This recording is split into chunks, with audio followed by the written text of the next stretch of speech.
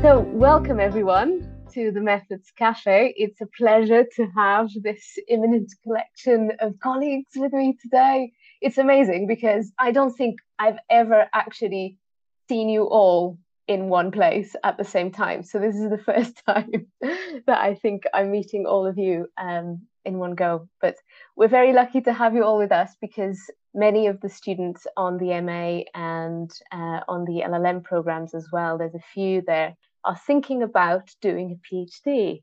And as you have all taken the plunge, I thought, what a better way but to speak to a few people who are at different stages and who hopefully can share a few tips with the students and anyone else out in the world thinking of doing a PhD.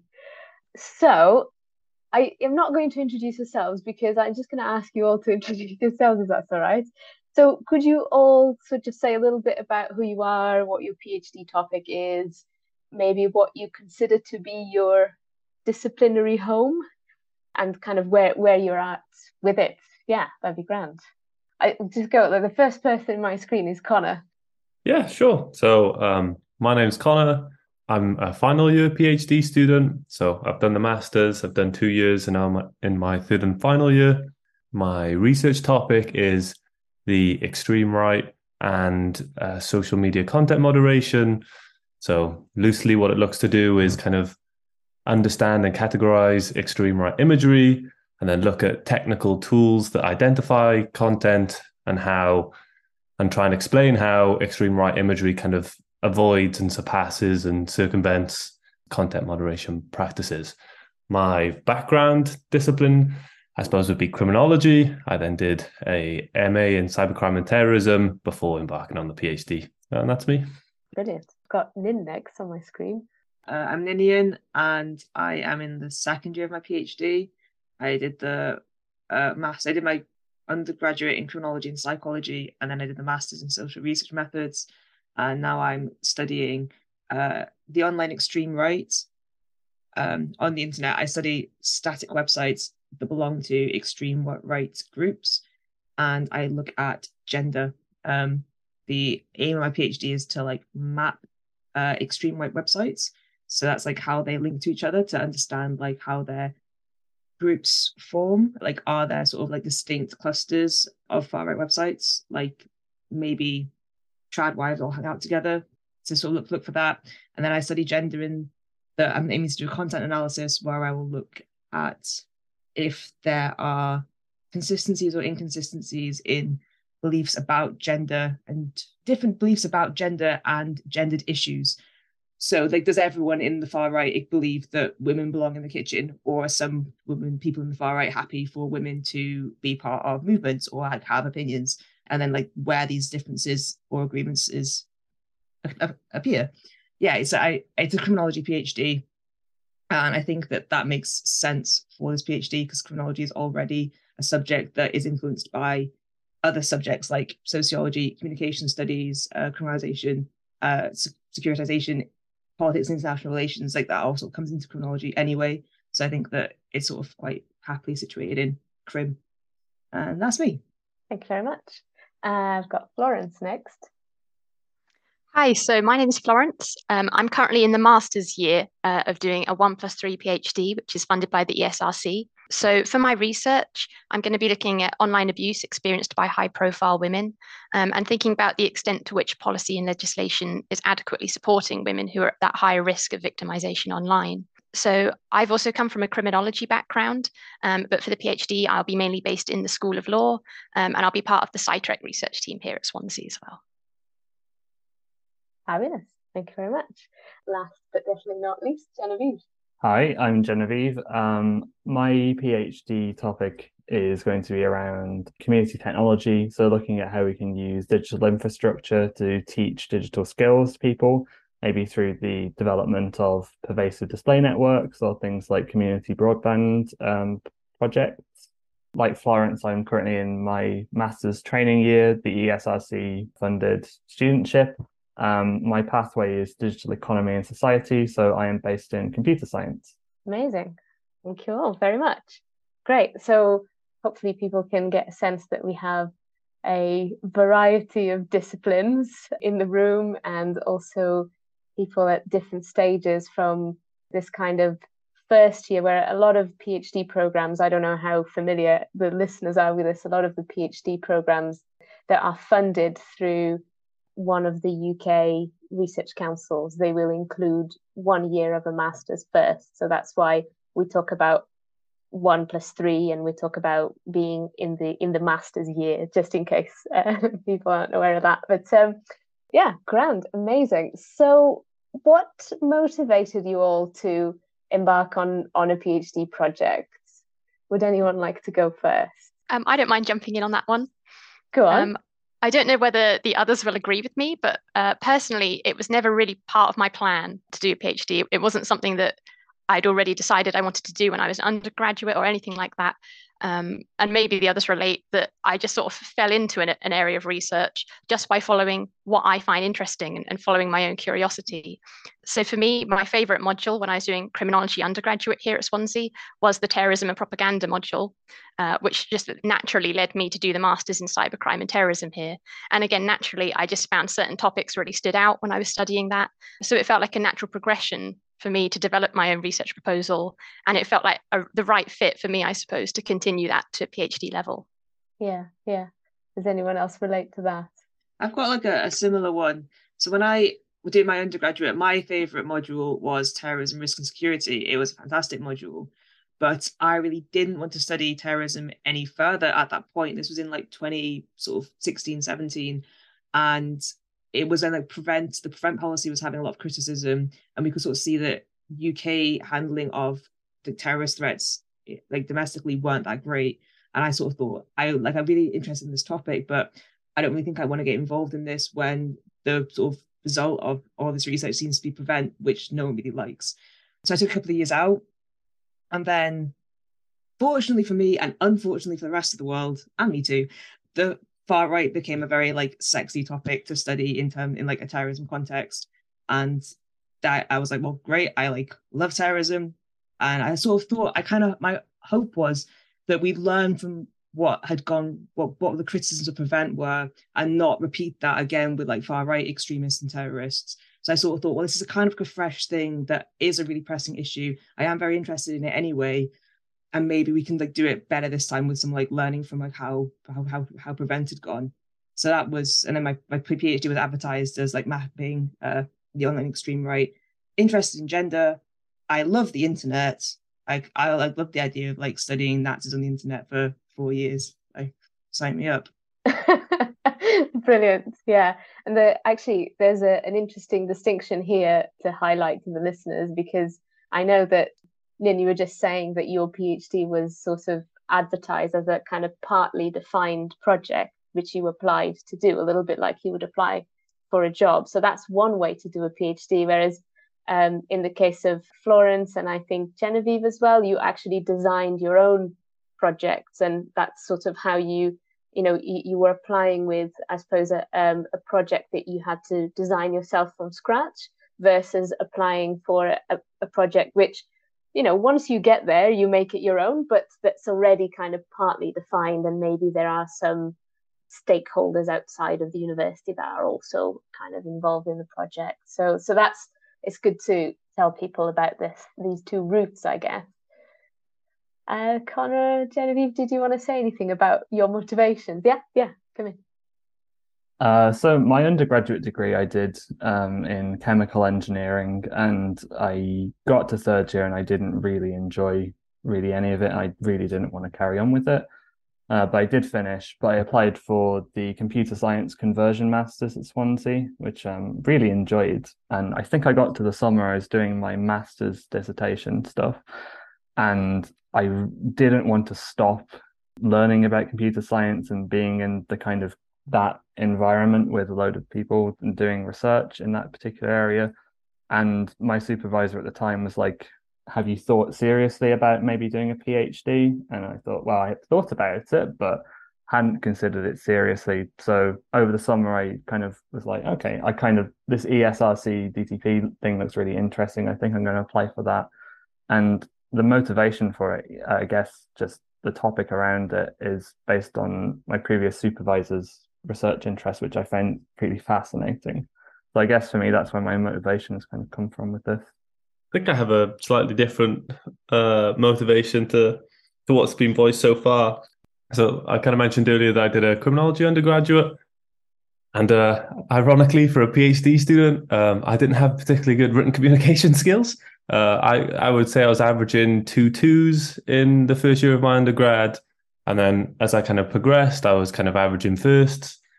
And so I think the appeal of the PhD to me was like, can I do it? You know, I think as an undergrad maybe, or even as a MA student, you kind of look at PhD students and think, well, that person just has to have an unfathomable amount of interest and motivation and potential. And to me, I was like, well, is that something that I can do? Can I keep up with that?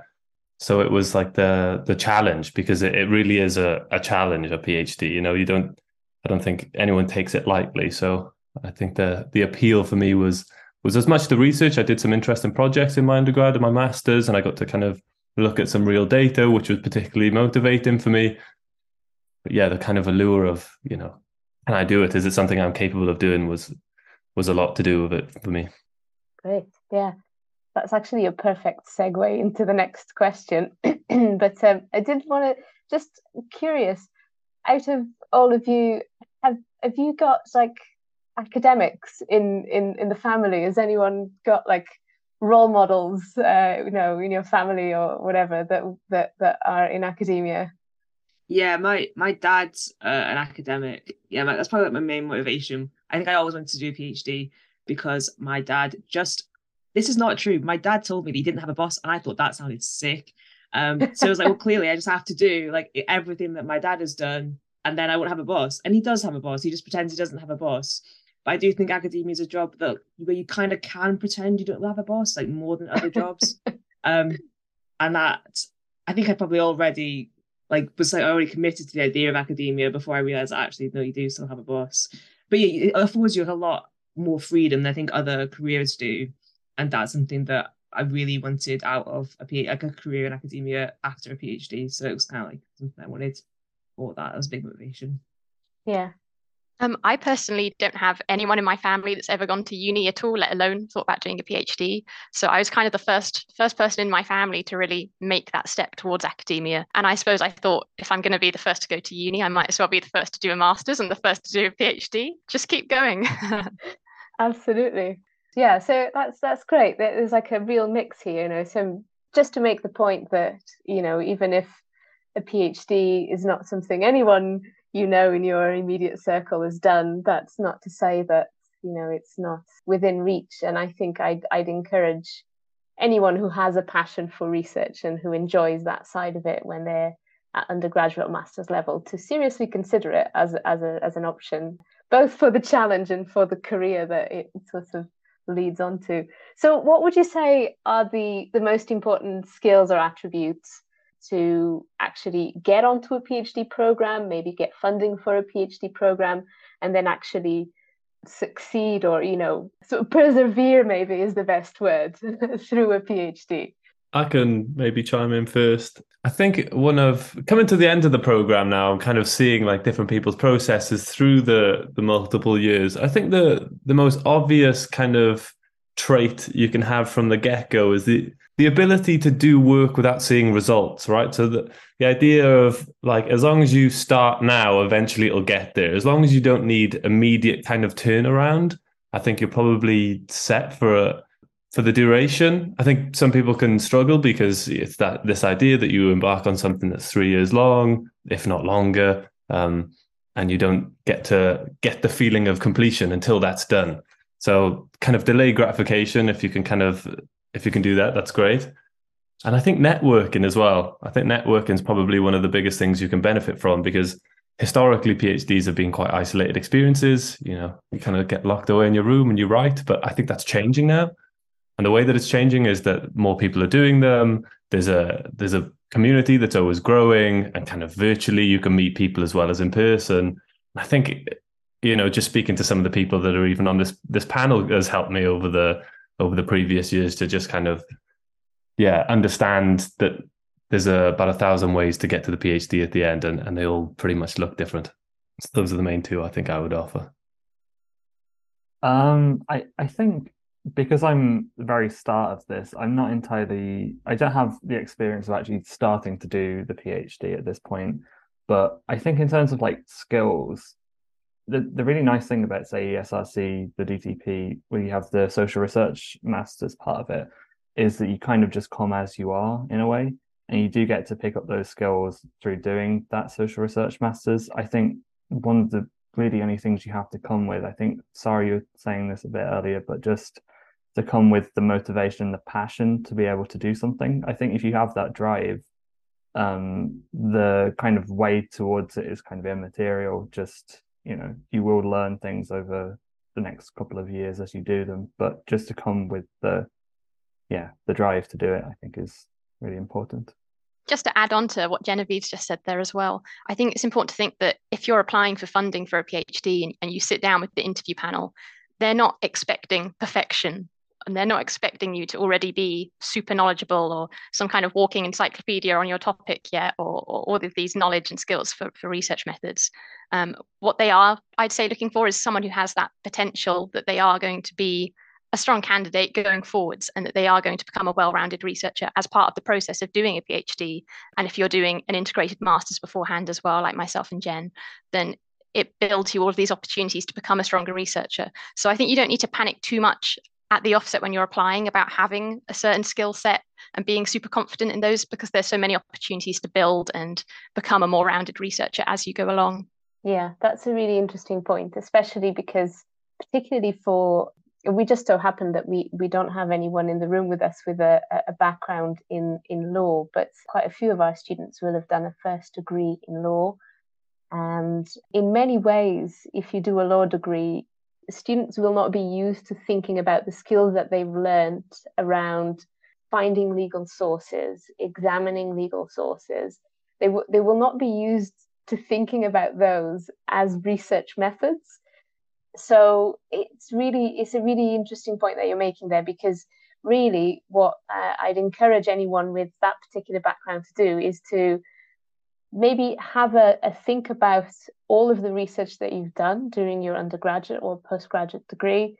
Think about the skills that you've had to develop to do that kind of research, even if it wasn't, a dissertation, and then have a read about, what research methods are all about, so that you're aware of what skills you might want to develop throughout the PhD. I think if you come to an interview with a good sense of what you don't know, that's probably more than enough for the panel in many ways.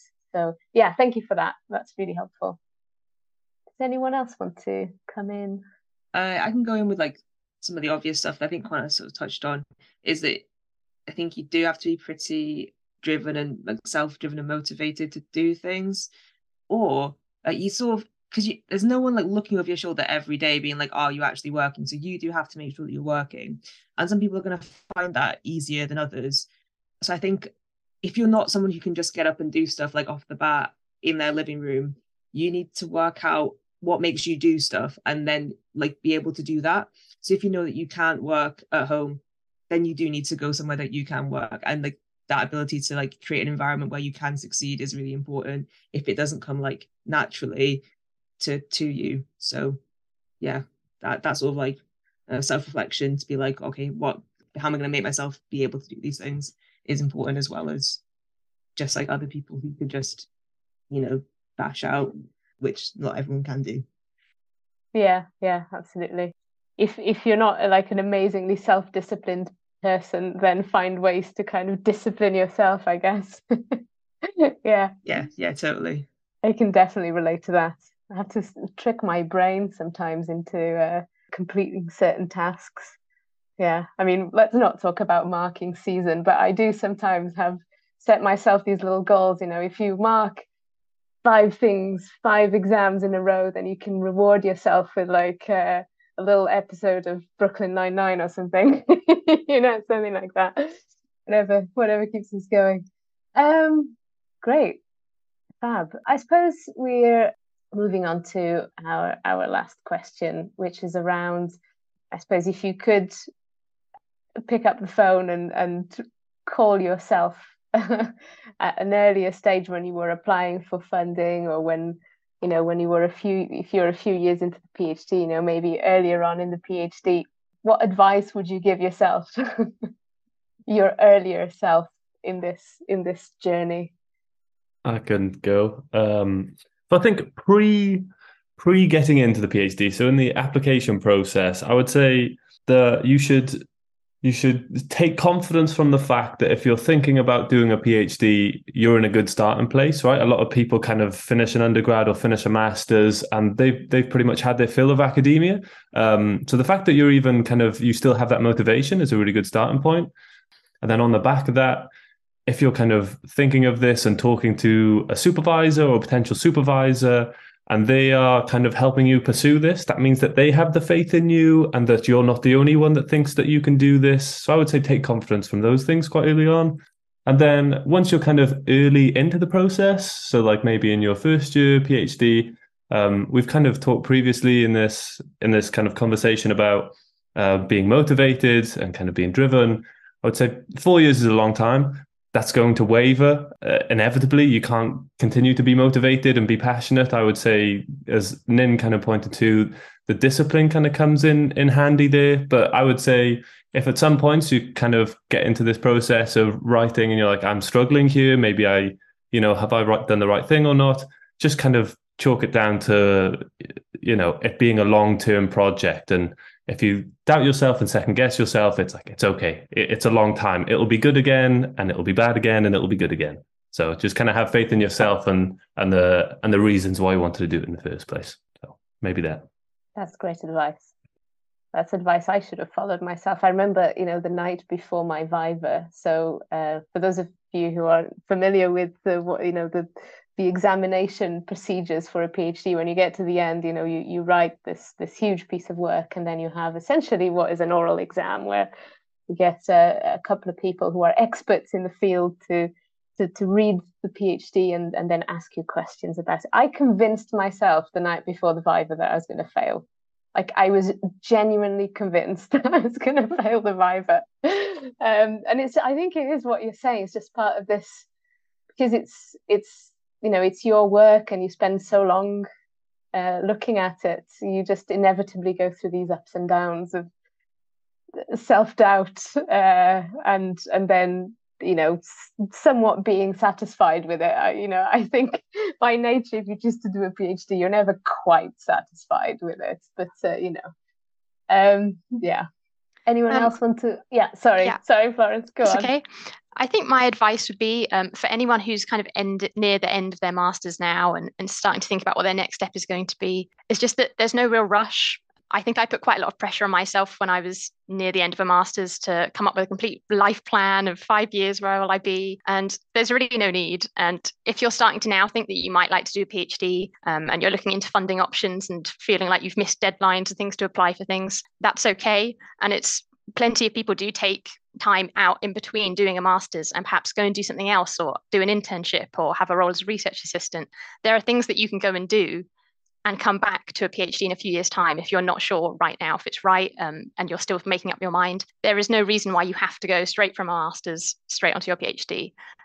So there's no need to kind of stress yourself out about what the next step is and just to do things at your own pace, really. Yeah. Because Florence, did you even get like a holiday between, like any kind of a summer between? I didn't. I went straight from my undergraduate, straight to master's. I never had a gap year before uni or anything like that.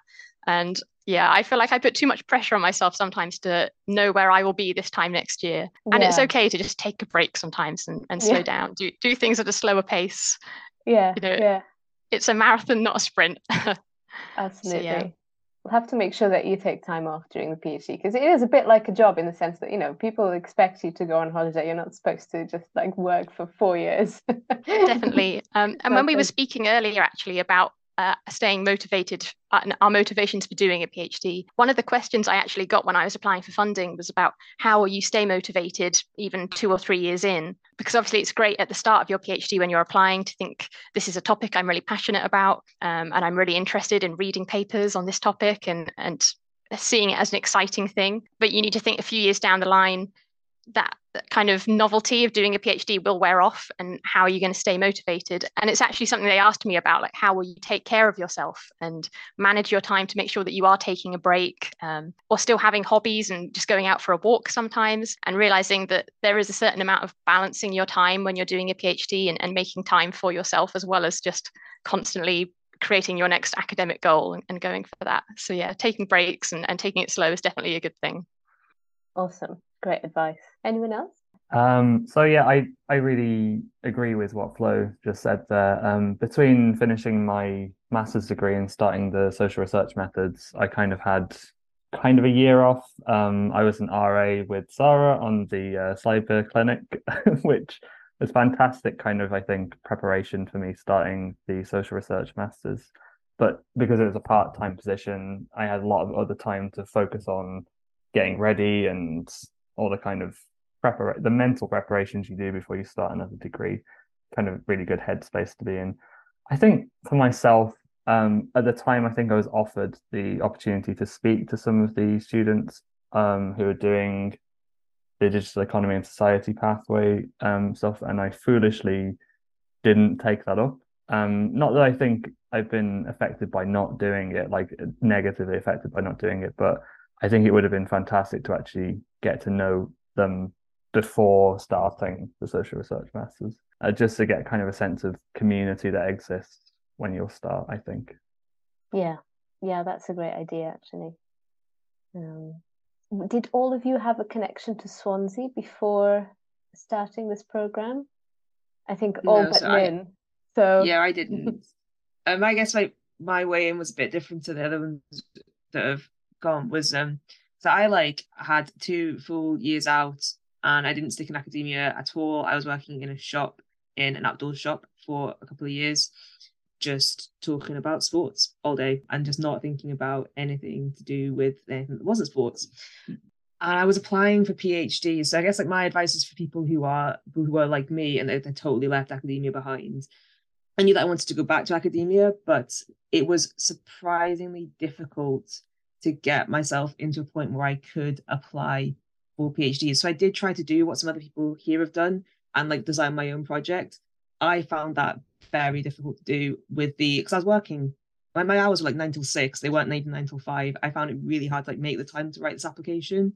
I took some holiday to try and write an application, but didn't manage to get anywhere with it. I think it was hard not having an actual supervisor to support that. So my advice would be something I did do, but didn't end up seeing to fruition. Contacting academics that you're in, whose work you're interested in, goes a really long way.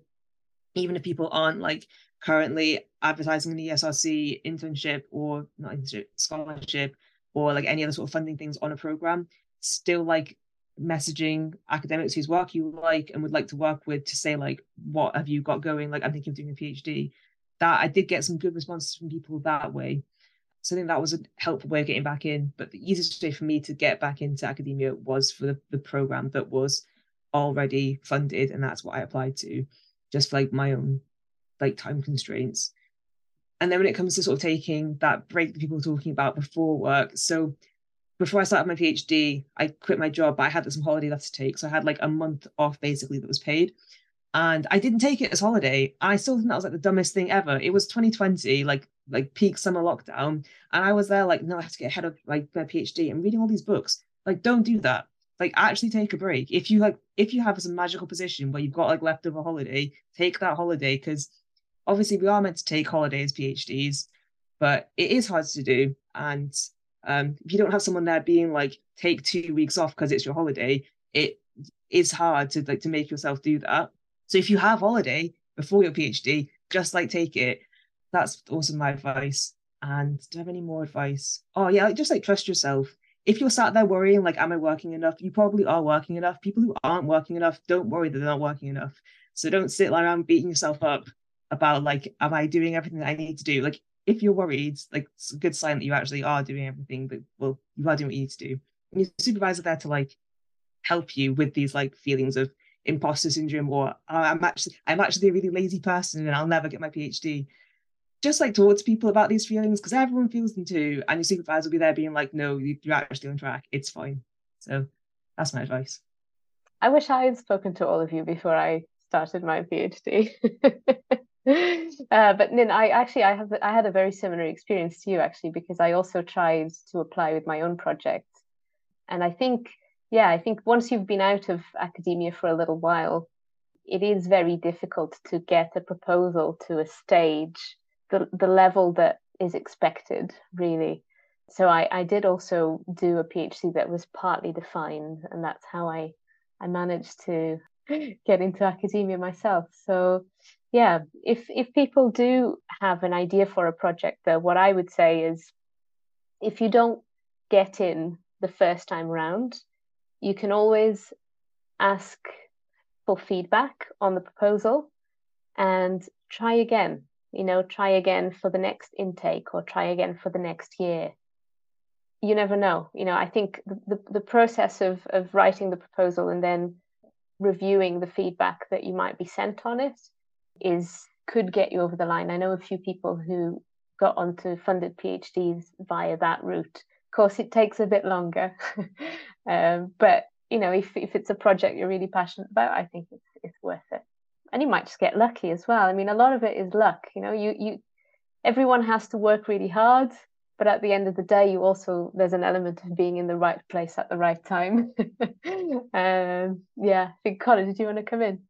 Yeah, I just wanted to second your point there, where if you don't get the first one, it doesn't mean then that you're not PhD material. I think it might have been 3 that I think I got to the kind of final stage twice and didn't even get to the first stage once. And then the 4th time round, when I was probably, like a tiny millimeter off of giving up, got in. So I think you're absolutely right in terms of like, if don't be dissuaded if you don't get it first time. It just, yeah, there's still very much the opportunity that it can be something that you do. It just wasn't this time. So I think that's a really good point that I hadn't thought to make before. Awesome. And I think this is a very nice, positive place to leave it.